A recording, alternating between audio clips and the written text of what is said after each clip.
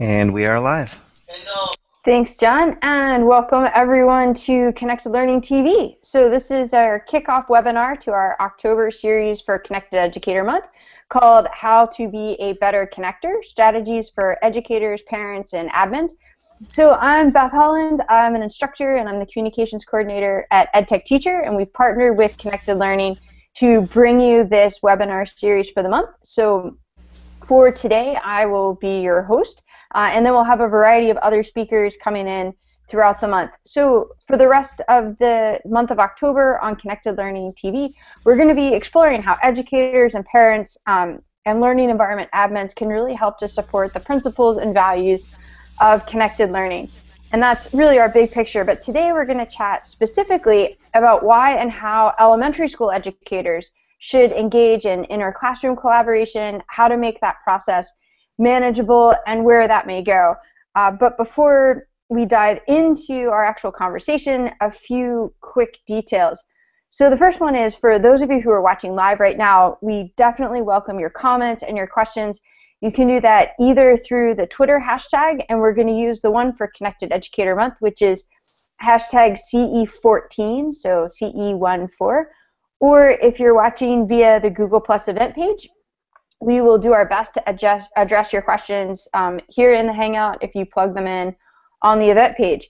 And we're also going to be chatting throughout the month in the Connected Learning Google Plus community. So hopefully you can join the conversation there. So before continuing too much further, I've got a great set of guests with me tonight.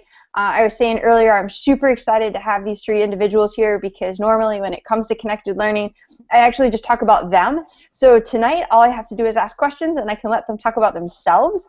So what we'll do is, at least going from my left to right, we'll start with Ben and have everyone please, say hello, introduce yourself, tell us a little about yourself, and then we'll get started.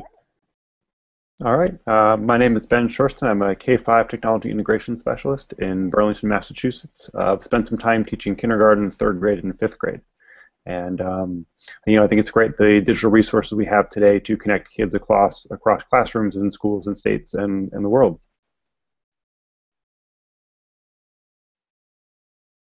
Thanks, Chris. Ben, go ahead, Kristen.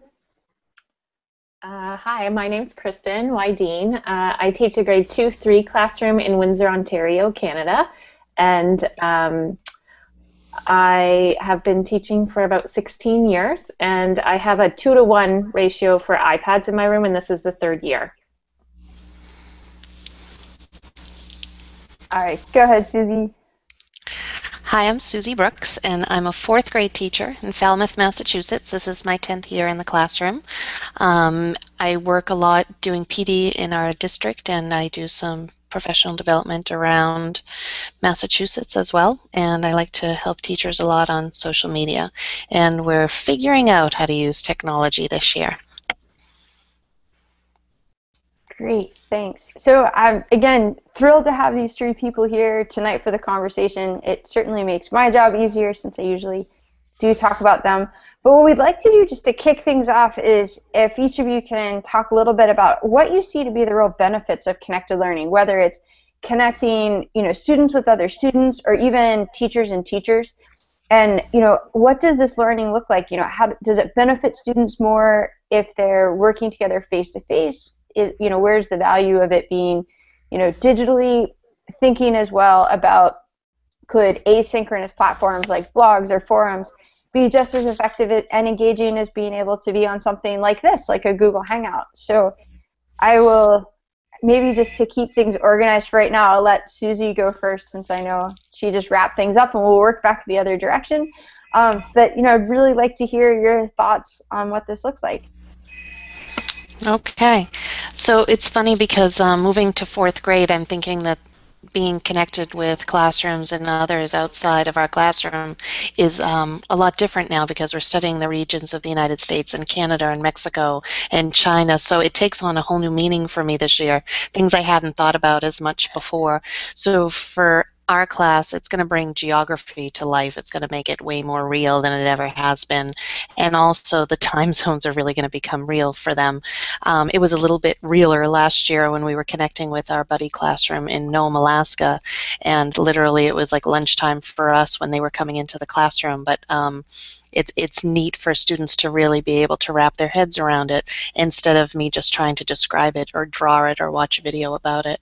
And I think also that being able, especially when you're doing video communications with other people or other classrooms, is teaching the students the give and take of conversations, asking a question, waiting to hear the answer, and then waiting to be able to speak again. So those are the big pluses for me that I'm seeing already as being benefits this year, as opposed to what I've done before. It's the benefit of a new grade level.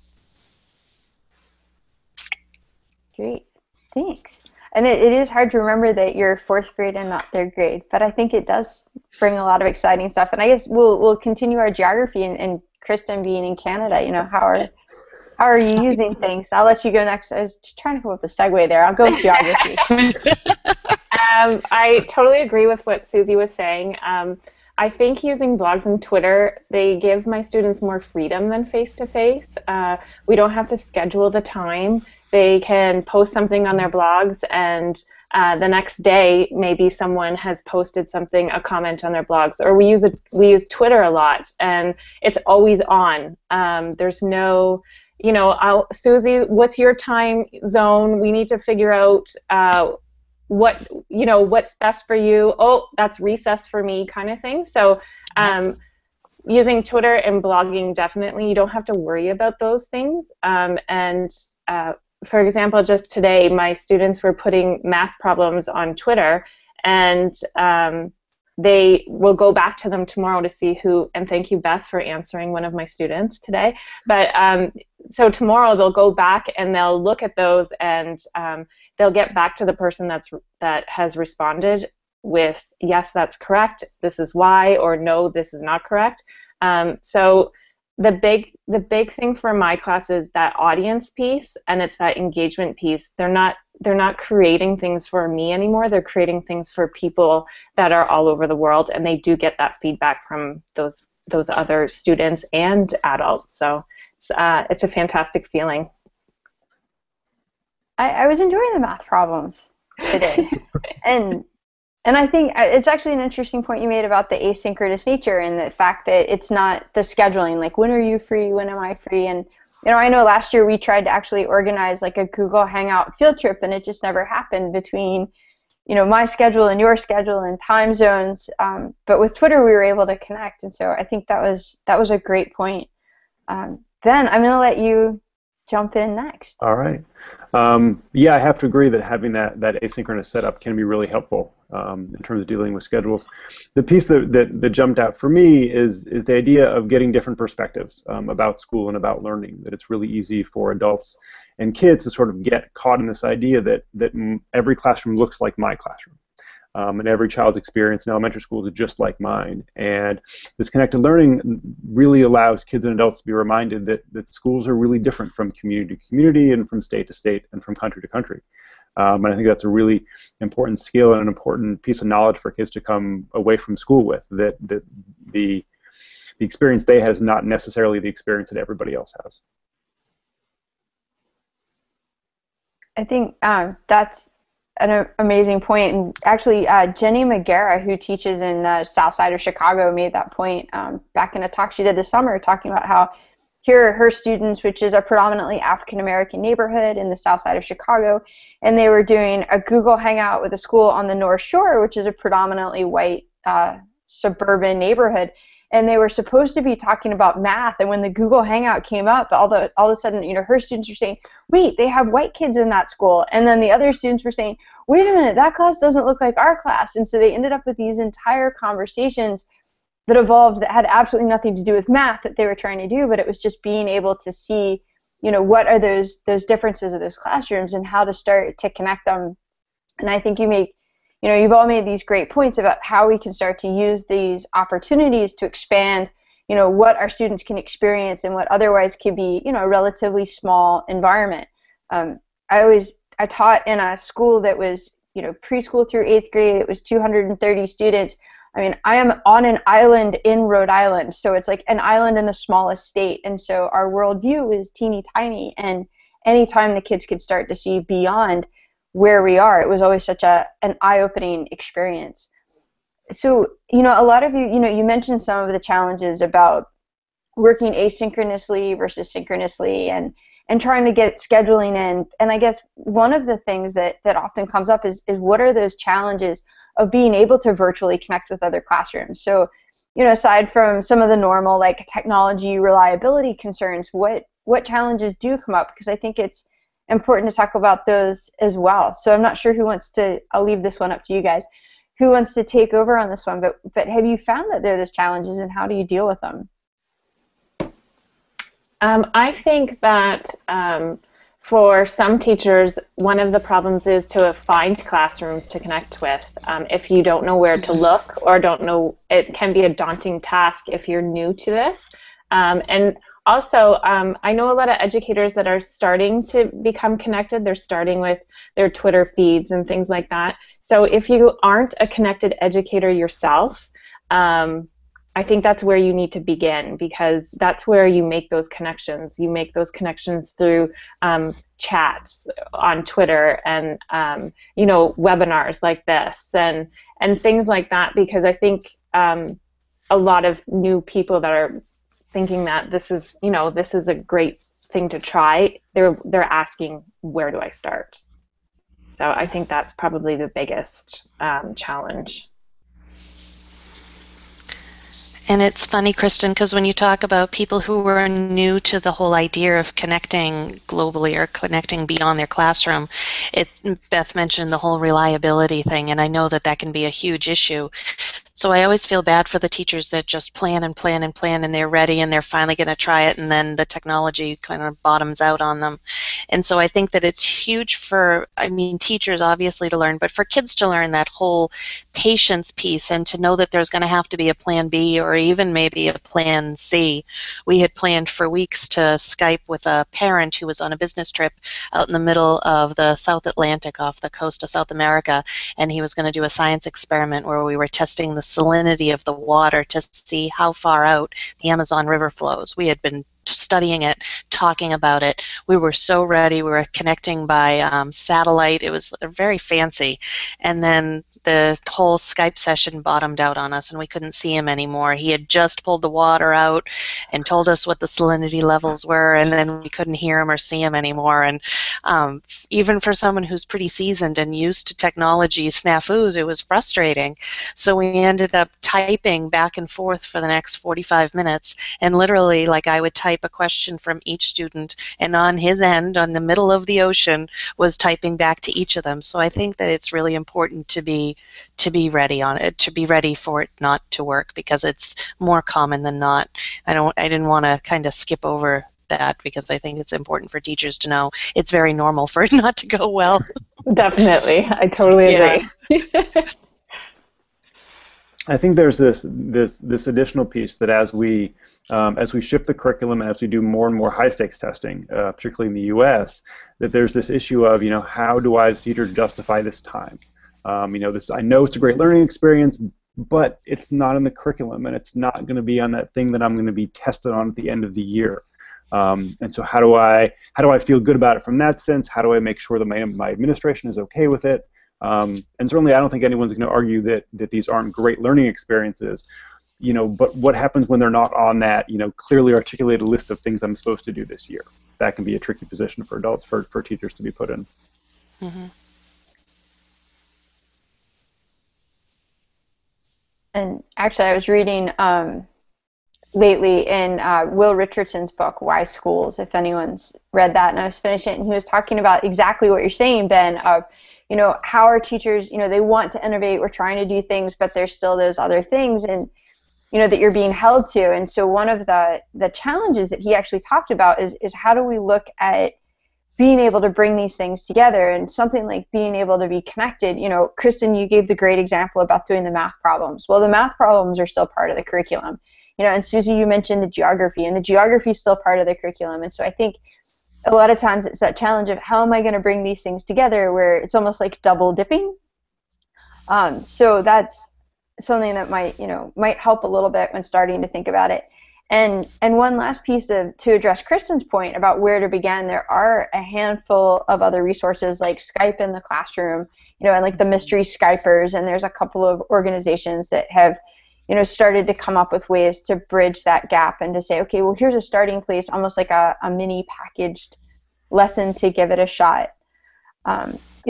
Before we keep going too far, there was a question that came in from the audience, and we'll just go ahead and pull this one in first. Is the question was like, how do you get your peers, to see the why of what you do with connecting with others? And I think, Ben, I may put you on the spot since you were addressing that a little bit, but how do you start to explain that when you're talking about what you do? If you can get teachers to come in and see what you're doing, I think that's a really important piece. We're all in this for kids, and when you have these connections, kids are clearly excited about it. They're really engaged. They love what they're doing. And if you can get another teacher or a principal, another administrator in the room to see that, I think that can be a really great hook for getting them involved and getting them invested in it. Beth, can I just add something there? I think also I try to be very transparent in my classroom, and I try to blog about the ups and downs. And so the things that we're doing in class, I try to share that on my blog so people can see that, this is the why we're doing this, and this is what's happening in the classroom, and this is what's resulting from it. And I think that's a big thing too, is just to be completely transparent with what you're doing and try to share it. I almost feel like we have this obligation that we need to get this information out because it's valuable, and people need to know about it. Yeah, on that note, I always tell my teachers that if we don't tell our story as educators, then someone else is going to tell it for us. And I would rather get my version of the story out than have somebody else tell the story. Definitely. Yeah. And the more we share, the more others become excited about what we're doing, and I think that it encourages them to wade in as well and give it a try. And I will say with all three of you, you're incredibly transparent on your blogs, and you're also very thorough and thoughtful, and it's always really nice to see, not just that quick snapshot of, here's what I did, but here's why I did it. And so, I think that's something that's definitely, as Kristen, I think as you said it, as educators, we have to be connected learners so that we can really model that for our students, because if we're not modeling it, then they don't necessarily know, well, what does it mean to be a connected learner, and how do I get there? And so, and I think along those lines, and maybe I'll use this as a segue a little bit into our next question, is how do you ensure that when you're doing these experiences and looking at this inter-class collaboration, how do you make sure it doesn't become a burden or one more thing that a teacher has to do? Do you have some suggestions for how you keep the process really fun and engaging, and for the kids to still really want to be involved, after the novelty effect, how do they want to keep going and continuing the conversations? When I'm asked to join a collaborative project, I first ask myself how it fits into my curriculum, because then I can say, okay, we're doing this because of this. And another key point is I talk to my students about it, and we make the decision together. If they don't want to participate, if they're not engaged to do this, then we're not going to do it. So I do give them, they get to vote, and we decide, make those decisions together. So last year when we created the Global iBook, we decided as a group how we were going to learn about different communities. And we brainstormed what we could do, and then we decided as a class that we wanted to hear from other classrooms around the world, and that's how that whole iBook kind of took form, was because of my students brainstorming, not because of me. So I think that's very important that, another hangout, right? Or it has to be something that they value and that they're excited about. So you need them to have that buy-in. I'm glad you mentioned the Global iBook, because that's what I was just thinking. I'm like, well, how did you get that going? And in terms of getting into, and I'm thinking as well, and I know some of the teachers that participated and how they were so excited and their students were so excited to have that opportunity to contribute. And I think a lot of it may be, you know, because again, we could tell your students were driving that with the way that you set it up. I think it's also important for teachers to start small at an area where they feel comfortable, especially if they're new to the whole process. So whether it's connecting with someone that you already feel comfortable with, you feel comfortable making mistakes in front of, you feel comfortable trying again if it doesn't work well the first time, to really set up an environment where you feel comfortable. But to parallel what Kristen said, I think it's also important to let your kids know what it is that you're going to do or that you're going to try and what your fears or concerns are as a teacher, because I have always found that the kids will rise to the occasion so that that doesn't happen. Like, I think this might happen, and they'll be like, no, it won't. And so I think that that's huge also. It gives them even more buy-in to make it happen and make it partly their responsibility as well. And Sudhi, before I let you off the hook, or I'm going to put you on the hook, I guess, is, you know, I was thinking as well about your Books for Babies project and how that was, you know, one of the, if you could talk about that for a second, because I know that was something that kids really took a lot of ownership in, and it wasn't that it was connecting, you know, digitally, but you were certainly making those connections into the community in a way that gave them that meaningful opportunity. Right. That kind of goes against my advice to start small. That was a huge project, and that seems to be what works for me, picking something really big that I commit to, because then it's hard to back out of. Little things are easy for me to put to the side.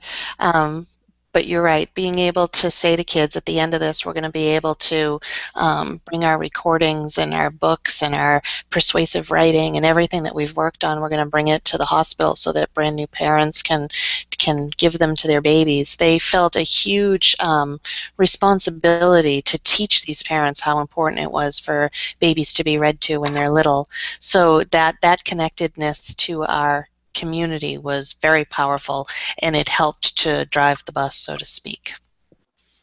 Thanks. Ben, did you have anything you wanted to add? We sort of we lost you on that. Yeah, Susie was talking about starting small, which I think is really can be an important step. And also, if there are other folks in your building, whether it be a tech integration person like myself or another classroom teacher who's done something similar, if you can get them out of your classroom to be with you while you try it out. And maybe they just sit in the back and they're, you know, sort of that extra set of hands in case something goes wrong. But somebody who's done it before, that can be a huge piece of confidence for teachers to help them take that first step, to have somebody with them there while they do it. Okay. And I guess, you know, along those same lines, like, what would you suggest as like tools or platforms or apps or, you know, ways for or things for teachers to actually use when they start to make these connections, you know, from a technical standpoint, you know? And have you tried different tools when you're connecting internationally versus nationally? You know, what have you found that's been really successful for these types of like communication and collaboration?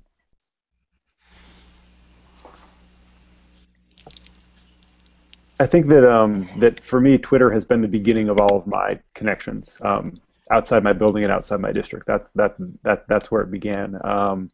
And then sort of moved into, which was sort of interesting, is getting to know folks on Twitter and then running into them in real life at conferences and having that connection of, wait, I know who this person is. You know, I've had conversations with them. I know something about, you know, what they think about education, what's important to them, and now I'm meeting them for the first time. But I think Twitter is a really good place to start with that.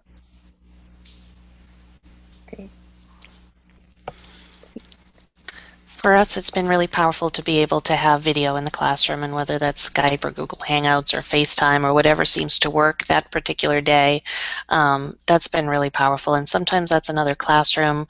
Sometimes that's a parent of a student that's on a business trip, and that's happened many times, and that's been really cool. We've even had a rogue celebrity show up and talk to our kids. So that's been really powerful, because they're larger than life when they're shown up on the smart board, and the kids love being able to see and be heard. They really feel special, I guess is what I'm trying to say, when they're on these calls, when we're planning for them, when we're in them, and then afterwards when we debrief and talk about how it went. So I love that. I agree with both of them. Twitter, not just for myself though, for my students, I think that's our biggest tool in my classroom right now, just because They really have started to create their own student learning network, and I've really tried to let them know how much I've learned from people on Twitter and how we've done these chats, and now they're making these connections with other students from other schools, and you know, their parents are following us and answering questions, and they get to see their learning during the day. So I think Twitter is a huge part of us connecting. And another one is our blogs. We have the primary blogging community that is my baby, and that we just began this past week.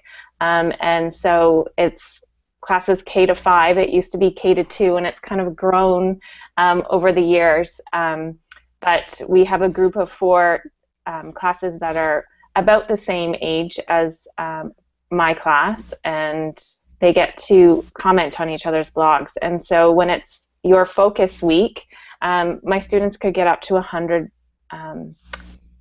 comments for that week, and so there's this huge excitement that week. They want to write, they want to produce things for their blogs because they want that feedback from other students. And we've had kids from Iceland and Hawaii and, you know, all over Australia. So we've had kids from all over the world posting on my students' blogs, and that's a very exciting thing. So. Cool. Speaking of blogs, there was one question that came in from the audience, and I'll put this out to all of you, but, you know, do you moderate your students' blogs, and, like, how do you ensure your students are, you know, staying on task and using appropriate language, and do you worry at all about, you know, the types of comments that are coming in? You know, any advice there? I would have to say, first, model, and then second of all, I do not moderate my students' blogs. I did start, when I first started, I did moderate them. I do moderate everything that comes in. So all the comments I do moderate. They come through me first, and because those I can't control. They're from people from all over. So those do come through me, and I moderate those. But my students, I'm very strict with things like that. If they're not using the iPad as a tool, then it gets taken away. It's a privilege, and it's a tool in the classroom, and if you can't use it properly, then it's taken away for the day. And they know that. They know my expectations. And I really, the past 3 years, we've had one incident, and it was a very minor incident that was a great learning experience for the rest of the class. So.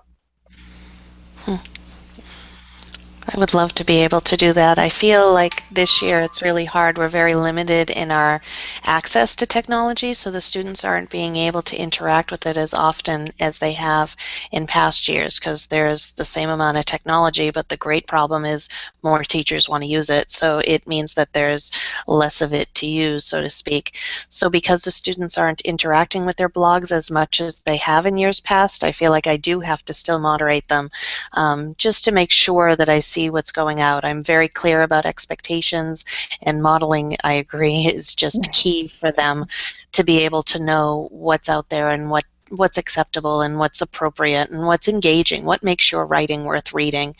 But I still feel, because we're just not on enough, that we still have to moderate it. Maybe it'll change halfway through the year. We'll have to see how that goes. You just intrigued my thinking, Kristen. I had a group of third graders a couple years ago, and we started using Twitter as just a really simple microblogging platform, primarily to speak to parents, rather than doing like a weekly newsletter at the end of every week that I would get stuck on Friday afternoon writing. We would, in the beginning, with that modeling that came up a lot, would as a group craft a short tweet to tweet out to the parents of what we did that day. The big idea behind it being that when kids come home and parents ask them what they did and they say nothing, because that's what they say, the parents would have a little bit of insight to be able to ask a more specific question about what the kids did that day. And so we started doing that as a group, and then it became a job on the job chart. And so at the end of every day, when kids went to lockers to go pack up, 2 or 3 kids would come and sit with me. and it was always in the kids' language. They would write it, I would type it out, and every once in a while I would have to do a little bit of moderating. If they were describing something in the classroom that just would be interpreted differently by someone who wasn't there, it was hard for them to sort of see that other perspective. So there were, every couple of weeks I would, we try to rephrase something, but for the most part I really tried to keep it in their language as much as possible. I know when I was first starting out, we didn't, like, the blogging platforms didn't really exist yet, and we were trying to come up with solutions for, like, how to get all the kids to contribute to, like, a class blog or something else. And we actually used Google Forms because the kids could submit their posts wherever they wanted, and I didn't have to use accounts or logins or anything. And that was just a really simple way where, as the teacher, all of the all the responses would come to me, and I had it on a spreadsheet, and then I could either just copy and paste it to the blog and hit publish and say to the kid the next morning, oh, look, I put it up, or I could take it and print it out and say, hey, let's use capital letters, or whatever it might be that needed, as you said, the modeling piece to come back. And what you've said as well, and is that reminds me, Devora Heitner, who did a webinar with us back in September, had this great idea where she actually was using the student blogs, and then she created the Parent Commenters Club, where essentially there were parents that were looking for ways to get involved with the classroom, but they couldn't always connect, during the school day.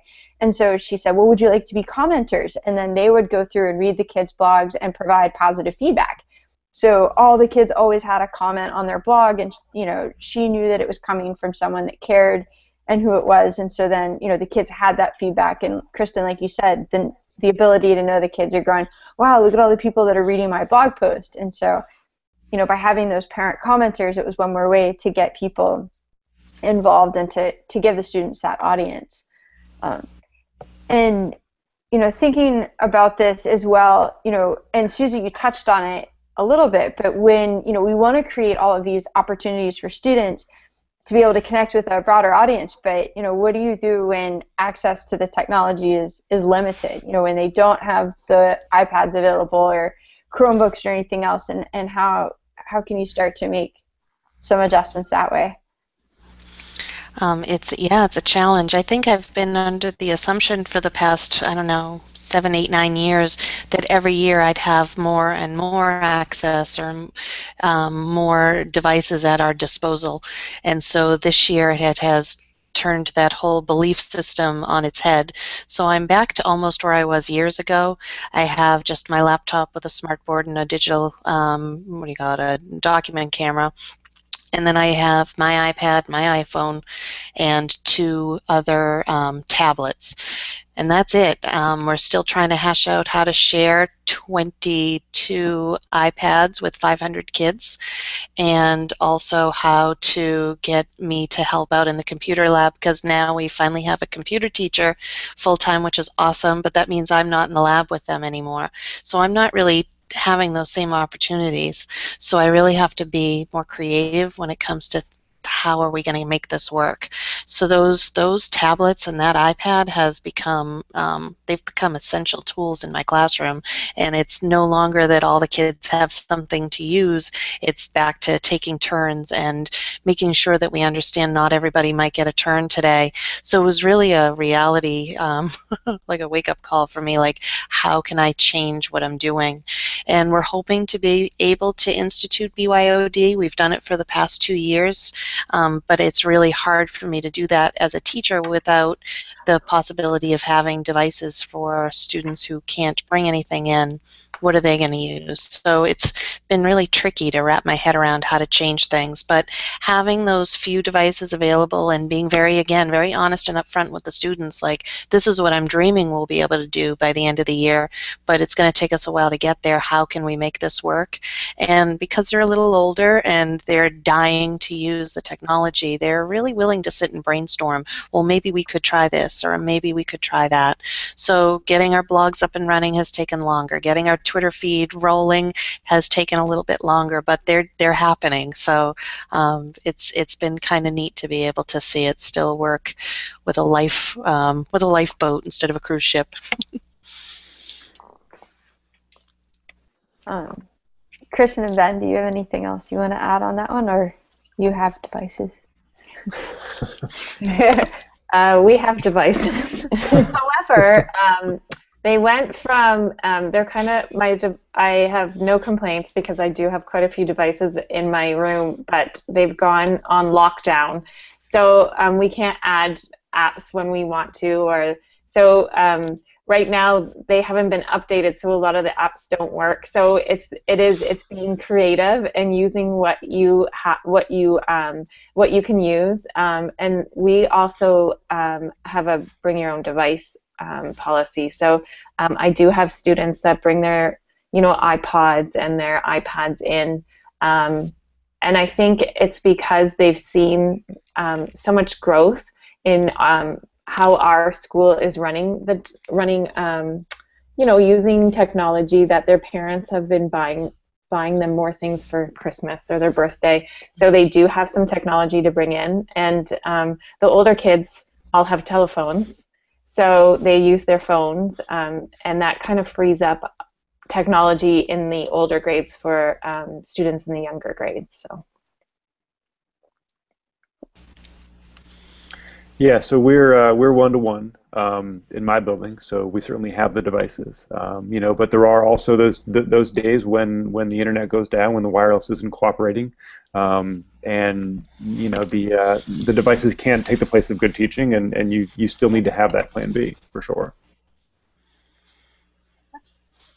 And I guess when you start bringing this in, I guess looking at both the use of devices and not using of it, how do you scaffold this process and start teaching these younger students, like, this is what you need to know to be an effective online communicator, and here's how we're going to do all of these things? Because, just in this conversation, we've talked about, we use a Google Hangout and Skype and blogs and Twitter, and how do you start to explain all of this to, a 7-year-old?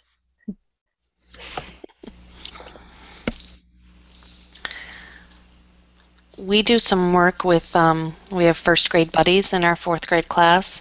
So when they're available, we're able to work with the devices with our first grade buddies, and our 4th graders, and last year our 3rd graders, are very proud to show what they're doing. And it's funny, they might not be crazy about some of the rules that we put out there, but when they're ready to explain it to somebody younger, they're very capable of explaining what the rules are and why we have them.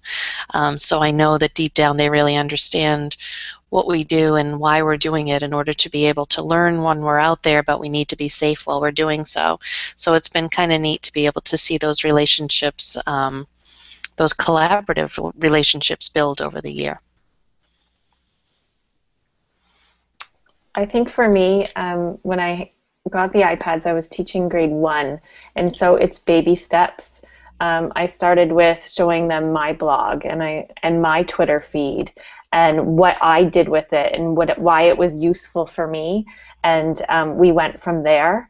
It always starts with the safety piece. I know that one of the questions is, how do you how do you ensure that to those parents that you're keeping those kids safe? And that's my #1 priority, is keeping those children safe. So we go over, even today, we did it today again, that we don't share personal information. And we were talking about doing comments on blogs, and I had a bunch of comments that I had made up, and there was one that had, I live at, their address and their phone number, and all my students were like, you never do that, So we start baby steps, but the safety piece is definitely the first thing that we talk about. And I think that communication with the parents, that this is what we're doing to keep your children safe. I'm not going to do anything that I wouldn't let my own son, my 7-year-old and my 4-year-old children do. So I think that's definitely key. Yeah, I think, Kristen, you're bringing up a really important point, and that is making sure that we're communicating with parents about what's going on, and that we have rules and filters set in place, and ideally they would be perfect all the time, but we know that they're not.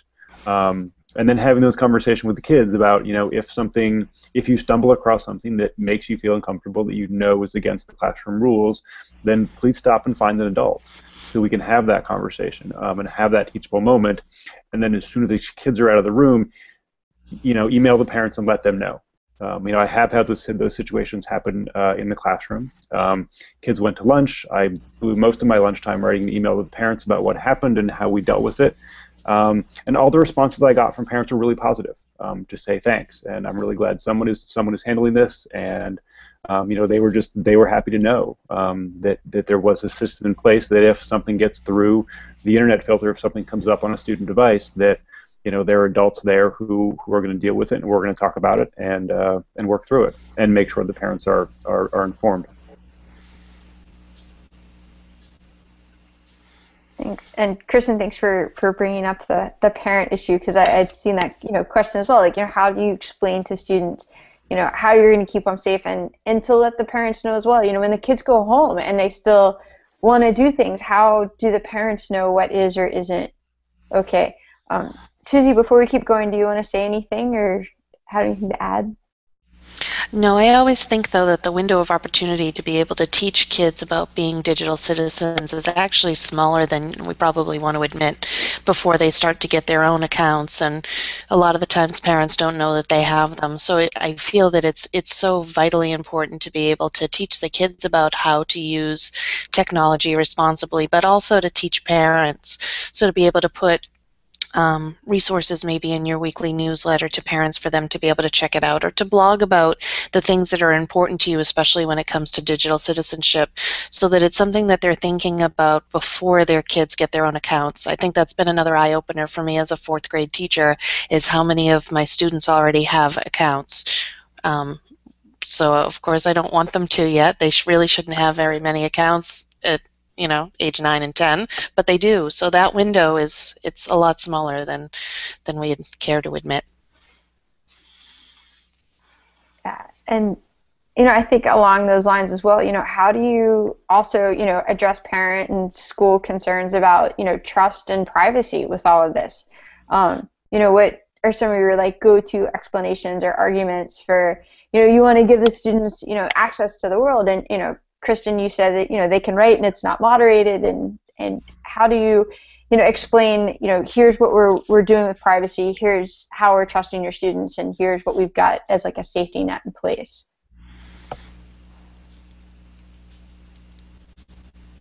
I think the key is the communication with the parents. We have Tuesdays and Thursdays we invite our parents in the first half hour of the school day, and we do a lot of, it used to just be come read with me, but now it's kind of, this is what we're doing, this is what we're about. Hey, let's get you on Twitter so you can follow the class and see what your child's doing. They can come in and see all our anchor charts about our norms for writing comments, and our norms for what we can do and can't do on the iPads or on when we're Skyping. So we make things very visible for the parents and very open, and we really haven't had any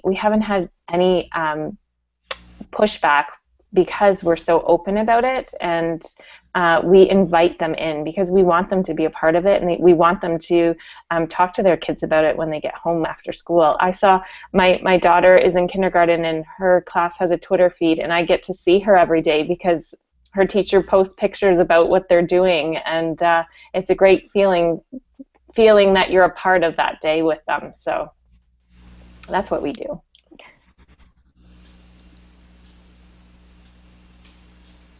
Yeah, and I think in the question, Beth, you really kind of had the answer, and that was, getting out ahead of it and having that system of this is what we're going to do, and this is how it's going to work, and this is, our plan and why, and if things break down.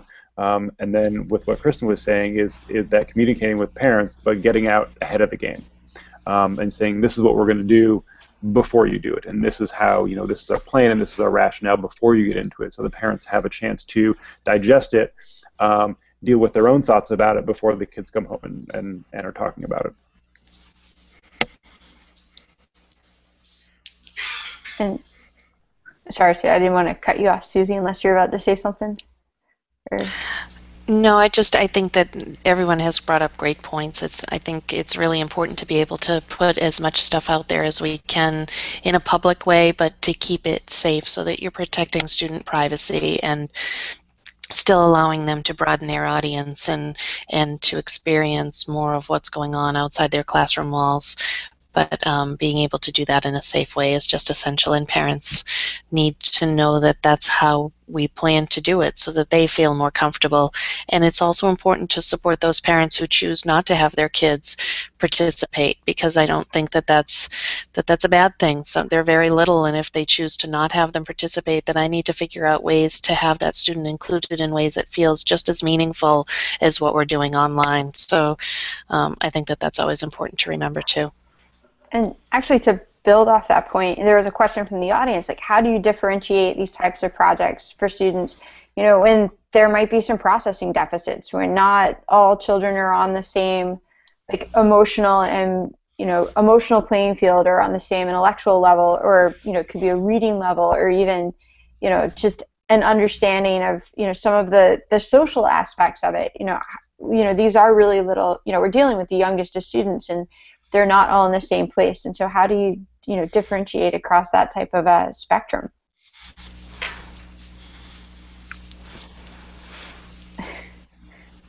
Anyone?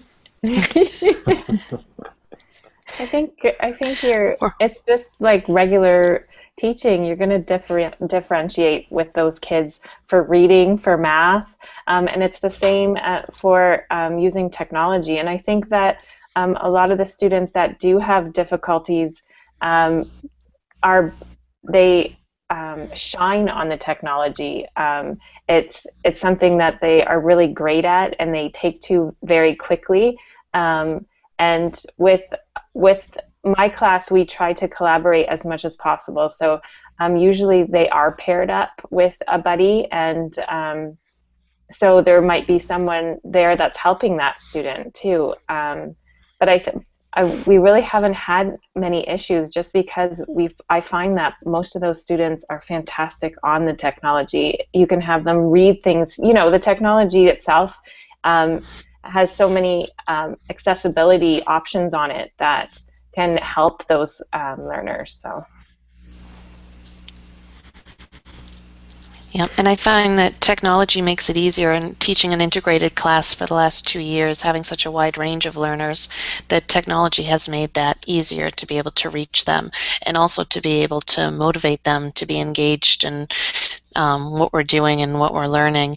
And there's a tool for everyone, whether it's a student who is a non-reader or a student who doesn't speak at school. There's a way to engage them all using technology. So I think it's just a natural way to innovate for every level. Yeah, I think that it's you know, the same way that we differentiate for anything else. And Susie, you had mentioned engagement, and certainly if we're doing really exciting things with technology, kids are going to be engaged. And you know, in my experience, our struggling learners are gonna struggle. They're gonna push a little harder. They're gonna persevere a little more if they're engaged and excited about what they're doing. And if we can leverage the technology to get those kids to you know, to persevere, I think that can be really powerful. Great. Ben, I'm actually going to put you on the spot, because you sent me the Boston Globe article earlier this week. But yeah, how about with, you know, we're talking a lot about having these kids on devices, but you know, there's also been a lot of pushback lately about screen time and saying that students are sharing too much. And so when you're starting to bring this both to students and to families, I mean, how do you address the importance of creating these opportunities so they understand that there's that, you know, whether it's a balance or to frame it, you know, counter to the arguments about screen time and sharing too much? Yeah, so with screen time, one of the things that I like to ask you know, other teachers and parents is, what kind of screen time are we talking about here? And is all screen time the same? You know, that at one end we've got kids watching, you know, the Saturday morning cartoons that we grew up with, which was just, you know, consuming mindless content so that we wouldn't cause trouble. That's at one end. On the other end, I can put a kid on an iPad and have them take the video game in their head and program that at an elementary level using something like Hopscotch or Scratch. And that's a really different use of screen time. And it's really easy to lump those together and say, yeah, the kid's on the iPad. But watching cartoons versus creating something versus taking that idea that's in your head and turning it into something and troubleshooting it when it doesn't work. Those are really, really different cognitive experiences. And when we talk to parents about screen time and talk to educators about screen time, one of the things that I really try to push is, well, what kind of screen time is it? You know, is it just consuming or is it creating?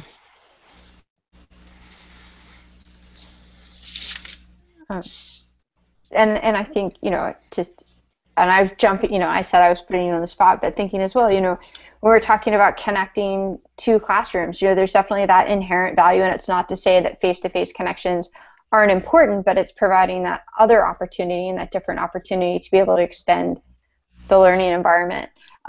You know, Susie and Kristen, I don't know if you've had any other experiences with this as well. No, I totally agree.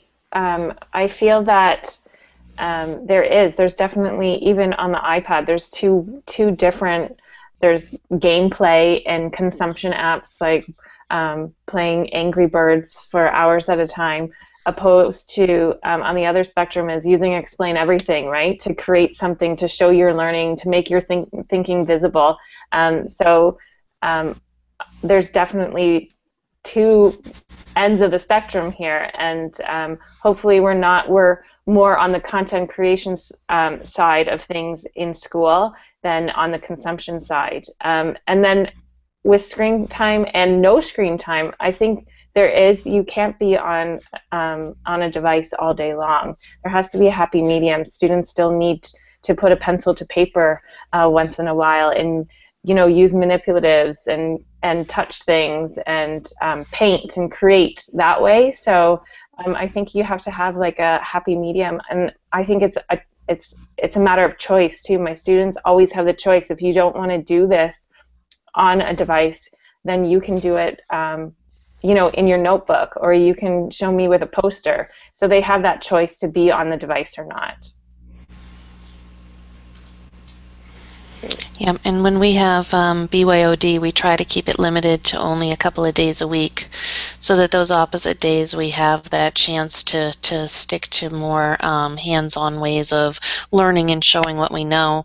We're working with a school in Guatemala this year, and their technology access, ours isn't that great right now, so there's probably isn't far away from ours, but we'll be doing a lot that doesn't involve technology in order to be able to connect with them.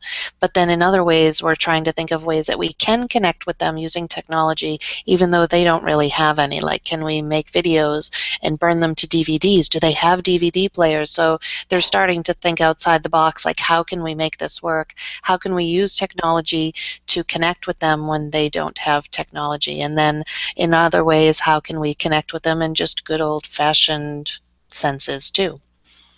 Yeah, and even in the one-to-one environment, you know, we are not iPads all day, every day, nor do we want to become that. You know, everybody tonight has talked about the iPads being a tool, and sometimes it's the right tool, and sometimes it's not. And if it's not the right tool, then we put them away.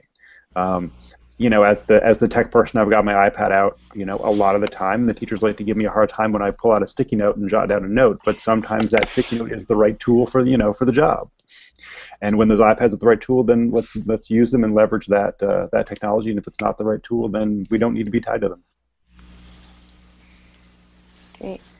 Well, on that note, I'm going to use that as sort of our last question to wrap this up. But if you could give, you know, what practical advice would you have, you know, or what's your favorite resource to share, you know, with other educators who are interested in, you know, opening up their classroom, and whether it's learning with blogging or through like you know, inter-classroom collaboration, you know, what are some first steps, like before you even, you know, set everything up, and ways that you might want to get started, or what would you suggest as a starting point? I would suggest not looking for apps that will teach your content for you. There's an awful lot out there, but look for those apps that are really versatile. Explain Everything came up. Book Creator is a favorite of mine. We use Drawing Pad as well. And with those three apps there, you can do everything in every content area that you want to do with it. Rather than spending a lot of time looking for those little things to teach short vowels or long vowels or one concept in mathematics, look for those programs that really help kids explain what's going on in their head. because you can take those across content areas. You can use them all the time, and then kids become experts at them because they're using them all the time. They're using them from year to year. So look for those apps that have really broad applications. Kristen, I'm working across the bottom of my screen now. A few things that I always tell teachers that are starting, that want to connect. There's a few sites that are fantastic. I love Projects by Jen is a site by Jen Wagner, and Susie's given the thumbs up.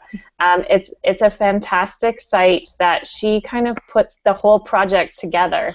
And you sign up and she sends you all the information, and you're in this global project that you have the option to Skype with the other members. It's baby steps. You can do as much as you want, or you can hold back and just do the project in your classroom. You could just take pictures and tweet it out if you want. So Projects by Jen is a fantastic resource that I totally think that if you are starting, that's something to start with. Also, there's another website called ePals, and it's a collaboration website also that you can put in your grade level and the language you speak and the topic that you want, and you can search that, and hundreds of projects will come up, and you, from Skyping to these huge online collaborative projects. So I would start with those two websites just because they kind of set it up all for you, and you can start as little as you want. Great, thanks. Susie? I agree. They kind of scaffold you. I think that probably some of my first global projects were with Projects by Jen. I love her stuff. I think another easy, quick one is put out by Teachers First, and it's on Twitter. It's their hashtag that's across the world once a week, and it's hashtag XW1W. So every week they put out a new question, and it could be anything from what are the types of transportation in your area to does your family grow food, or how many teachers work in your classroom, or what's your favorite breakfast beverage. So it's just one simple question. It's something that you can do whole class. It's something that kids could do individually. We use paper Twitter sheets, so each kid could do their own. Sometimes we tweet together and do it right onto the screen. So it's just a way to kind of dip your toe in, and once a week, answer the question and then look and see the answers that are responded to from other areas. It's kind of fun. Cool. I didn't know that one. I didn't either. Yeah. Woo! Yay. You're going to have to tweet that one out. Okay. And you'll have to tag it with CE14 since that's the one we're using. Okay. So, yeah. I have homework to do. Okay. Yep, you have homework. Well, I'm going to use Susie's homework as our having the last day for our night, and I have to thank all of you for joining us tonight, and for everyone in the audience, but especially for Susie and Kristen and Ben. Thank you so much for being here, because again, I know I can't have a conversation about connected learning without talking about you, so it's just so much nicer to have you here. But for everyone who has joined this conversation, there will be the full video recording of this webinar available immediately. Thank you, Google Hangout on Air, on Connected Learning TV. We're also going to put a copy of it over at edtechteacher.org. We'll have other curated content on the way that you can share with your network. And so thanks again to everybody. This wraps up the first webinar of our Connected Educator Month series. But know that's not where the conversations have to end. So hopefully everyone will keep getting involved with the ongoing conversations on Twitter using Susie and Kristen's hashtags, as well as CE14, and by making new friends within the Connected Learning Google Plus community. So if you'd like to know more about the upcoming webinars from us at EdTech and joined in here with Connected Learning TV, please visit Connected Learning TV and sign up for their email newsletter, or I'll say you can also come over to EdTech Teacher and sign up for ours. We'll both tell you about everything that is going on right now for the next month.